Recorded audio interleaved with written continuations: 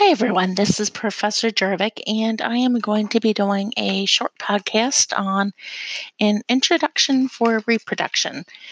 So, I just wanted to point out that this can be a little overwhelming as far as reproduction, the concept. There's just a lot to it. So, you really may want to start out with your Silvestri book, your NCLEX Success book, because it helps to really give you that bullet point information. And then you'll definitely need to go to your maternal health book to help fill in the details of the exemplars as we cover those more in depth. And as far as pregnancy and the labor exemplar, we're going to break that down by trimesters and highlight some of the things from each trimester. And we'll do that in class, and then we'll focus more on the actual labor. And then, of course, once baby's born, we'll talk about newborn care. And of course, we'll do this all in class too. So I wanted to point out that the podcasts are just to help you um, amplify some of the information that I want you to get. However, if you're not reading the text, you're going to really struggle with 311. So make sure you're really getting into Silvestri and your maternal health book to help fill in those details. Within Blackboard, there's some great videos to watch, specifically the Nagel's Rule. That's something that's an absolute have to know. There's also the GTPAL. There's a video on that. That's another thing that you need to know. And then there's some very helpful mnemonics that may help you just learn some of this kind of a foreign language. Of course, for the purpose of our class, reproduction is referring to how, we produce tiny humans. And most of you, or all of you, have had the basics of an egg and a sperm joining. And so that's not where I'm going to focus. Of course, in the book, it talks about the scope where somebody's either pregnant or not pregnant. You can't be just a little pregnant. You either are or you're not. And either of those are either by choice or not by choice. So somebody may be not pregnant, and that may be something that they really don't want to be. They wanted to be pregnant, and they're having problems with infertility, or they haven't reached that sexual maturity, or they don't have a partner. They may be not pregnant by choice because they're using contraceptives or they're abstinence, or the pregnant, same thing. So they could be pregnant and it was unplanned, or it could be planned. So a little bit infertility. We're not going to spend a lot of time talking about infertility. Just a little bit about infertility. For some people, this can be a really big problem, not being able to conceive or have a baby. And it can end up costing a lot of money. And, for some people, it can even be they got pregnant with the first pregnancy and then they have troubles later on. So just being aware that some people have this problem, and, being thoughtful and supportive during that time.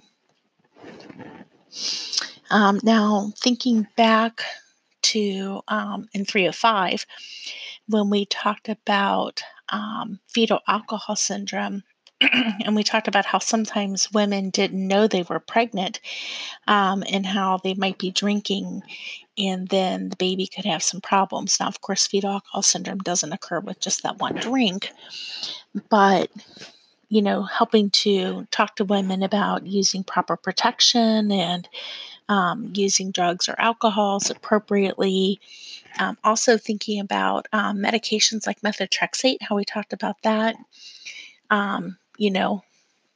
For those who had me in 305, I talked about how a friend of mine was desperately trying to get pregnant, and her husband was actually on the methotrexate. And literally 12 weeks after he was off the methotrexate, she got pregnant. So just think about some of those concepts that we've talked about and how that can affect reproduction.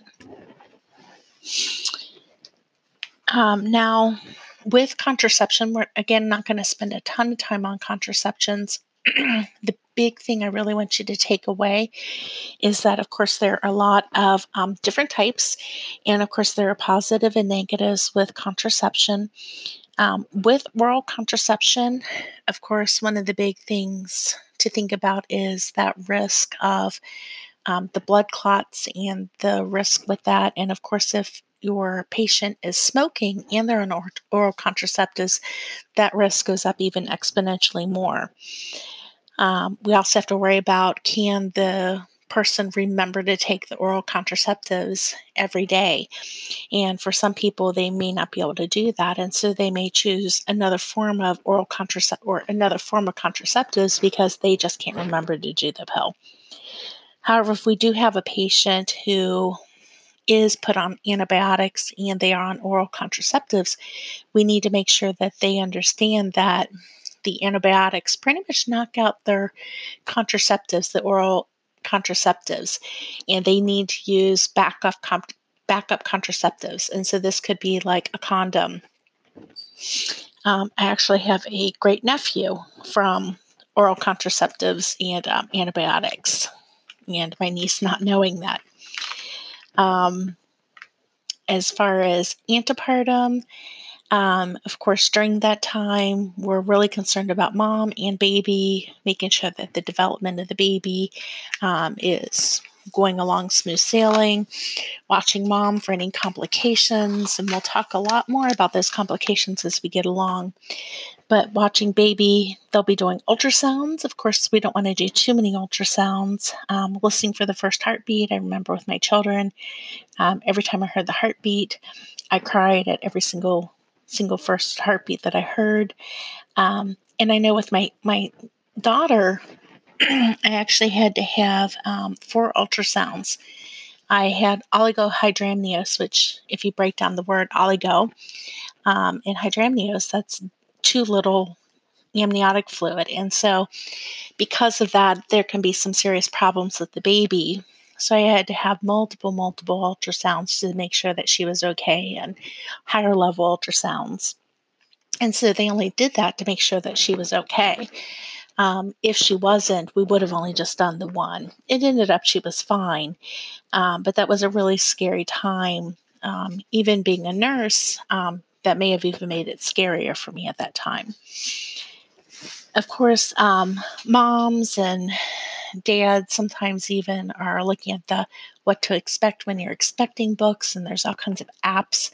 I am not expecting you to memorize every single thing that's happening each week. There will be some big things that happen throughout the development of the tiny human. And so during that time, there will be some big things, and we'll talk about this more in class. The ones that I really want you to know. And of course, in that first 2 weeks, it's considered a zygote, and then it moves to a blastocyst, and then it becomes an embryo um, week 3 to week 8.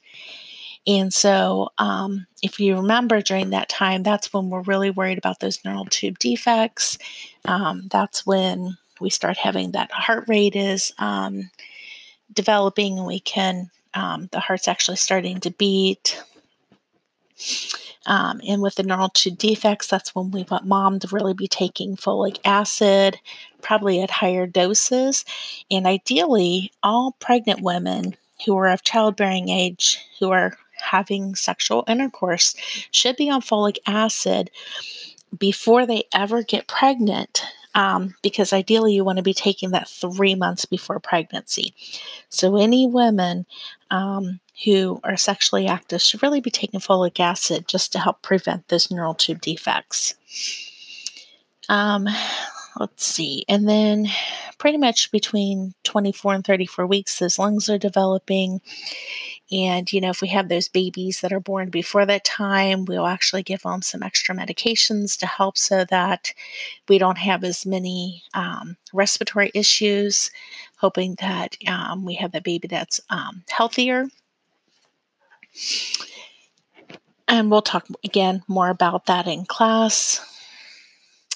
Um, And then, of course, there's different risk factors for different people as far as, how pregnancy is going to go. Adolescents, of course, they're at a higher risk just because their bodies are growing as they're trying to grow a tiny human in them also. And women who are having babies at a higher age, also there's a big issue. And then different ethnicities. For US Blacks, there's just a huge disparity as far as some of the risk as far as babies' healthiness and moms. And we'll talk a little bit more about that in class. As far as psychosocial factors, if they are in a bad situation with drug abuse, spousal abuse, addictive life cycle, all that's going to be bad for mom and baby. Demographics, where do they live, urban or rural? Those can affect the baby's weight, and we could end up with a low birth weight baby and infant mortality, of course, which we don't want.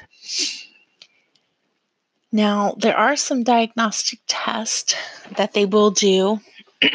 And during the first trimester, there's just a whole bunch of basic tests that we kind of talk about with a lot of our patients, checking that urine, CBCs, that Rh factor, checking that rubella, hepatitis, syphilis, HIV, pap test, gonorrhea, chlamydia.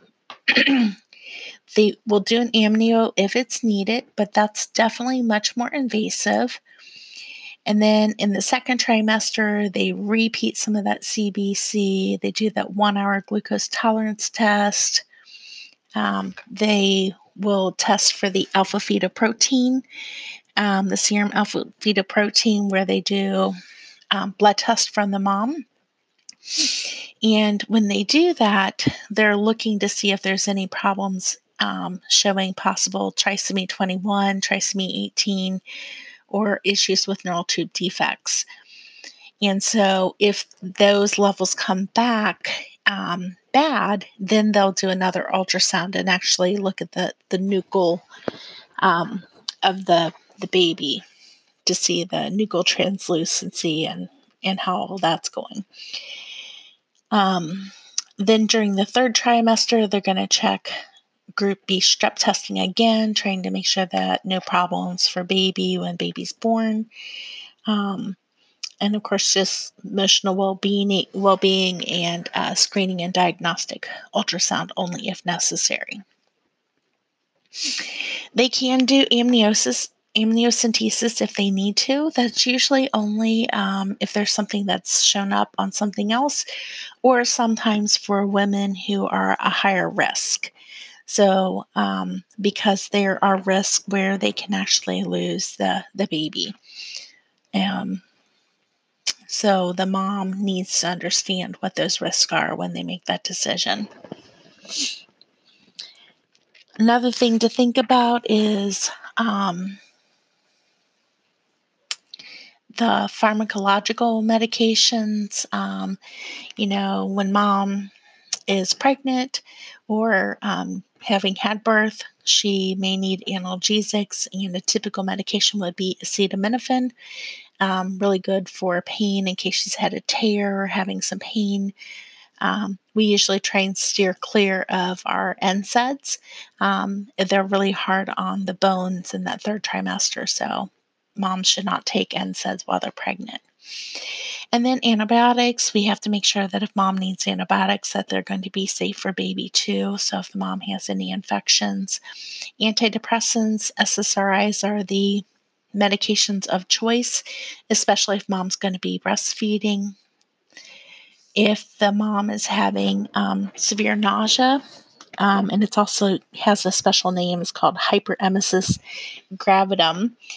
And so basically, if they're just having morning sickness, which can be actually all day, in the night. It varies on the person. They may need antiemetics. And so ondansetron is a very safe medication for mom and baby, and is used widely. Promethazine is also used, but with that, the patient, it does have some sedating effects. Now, one of my nieces did have the hyperemesis gravidum, and she had a PICC line, and she basically alternated between the promethazine and ondansetron every 4 hours. She was taking one or the other. We talked about the folic acid and for the prevention of neural tube defects. Iron, it is not uncommon at all for pregnant women to have some anemia. And so if they're going to be on extra iron, the big thing is to remember to teach them some of those things to help prevent the constipation associated with that. So that would be the proper diet and drinking and moving around. That's all going to be important to help keep them from being uncomfortable or increasing the potential hemorrhoids. Making sure that they are up to date on their flu vaccine, the docusate sodium. That would help if they did get the constipation, if they were on iron. Magnesium sulfate, we'll talk about this more when we're talking about preeclamptic patients and the risk of seizures.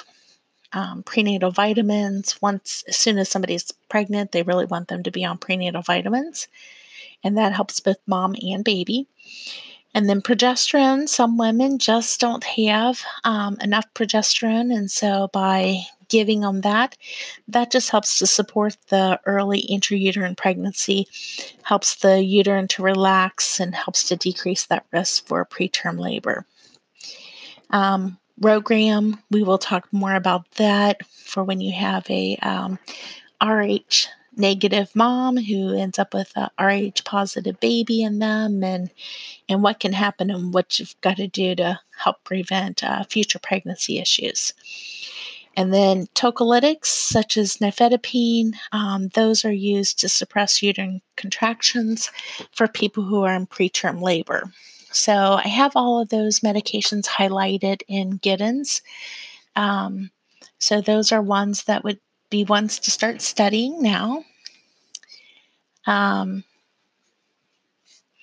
then, of course, interrelated concepts, obviously it's going to be hormonal regulation, gas exchange, perfusion, sexuality, and nutrition. And we will get into preeclampsia and shoulder dystocia later on. And so I think we'll be having a really exciting class. So I hope this was helpful. Let me know if you have any other questions. You can hit me up on Padlet. Thanks.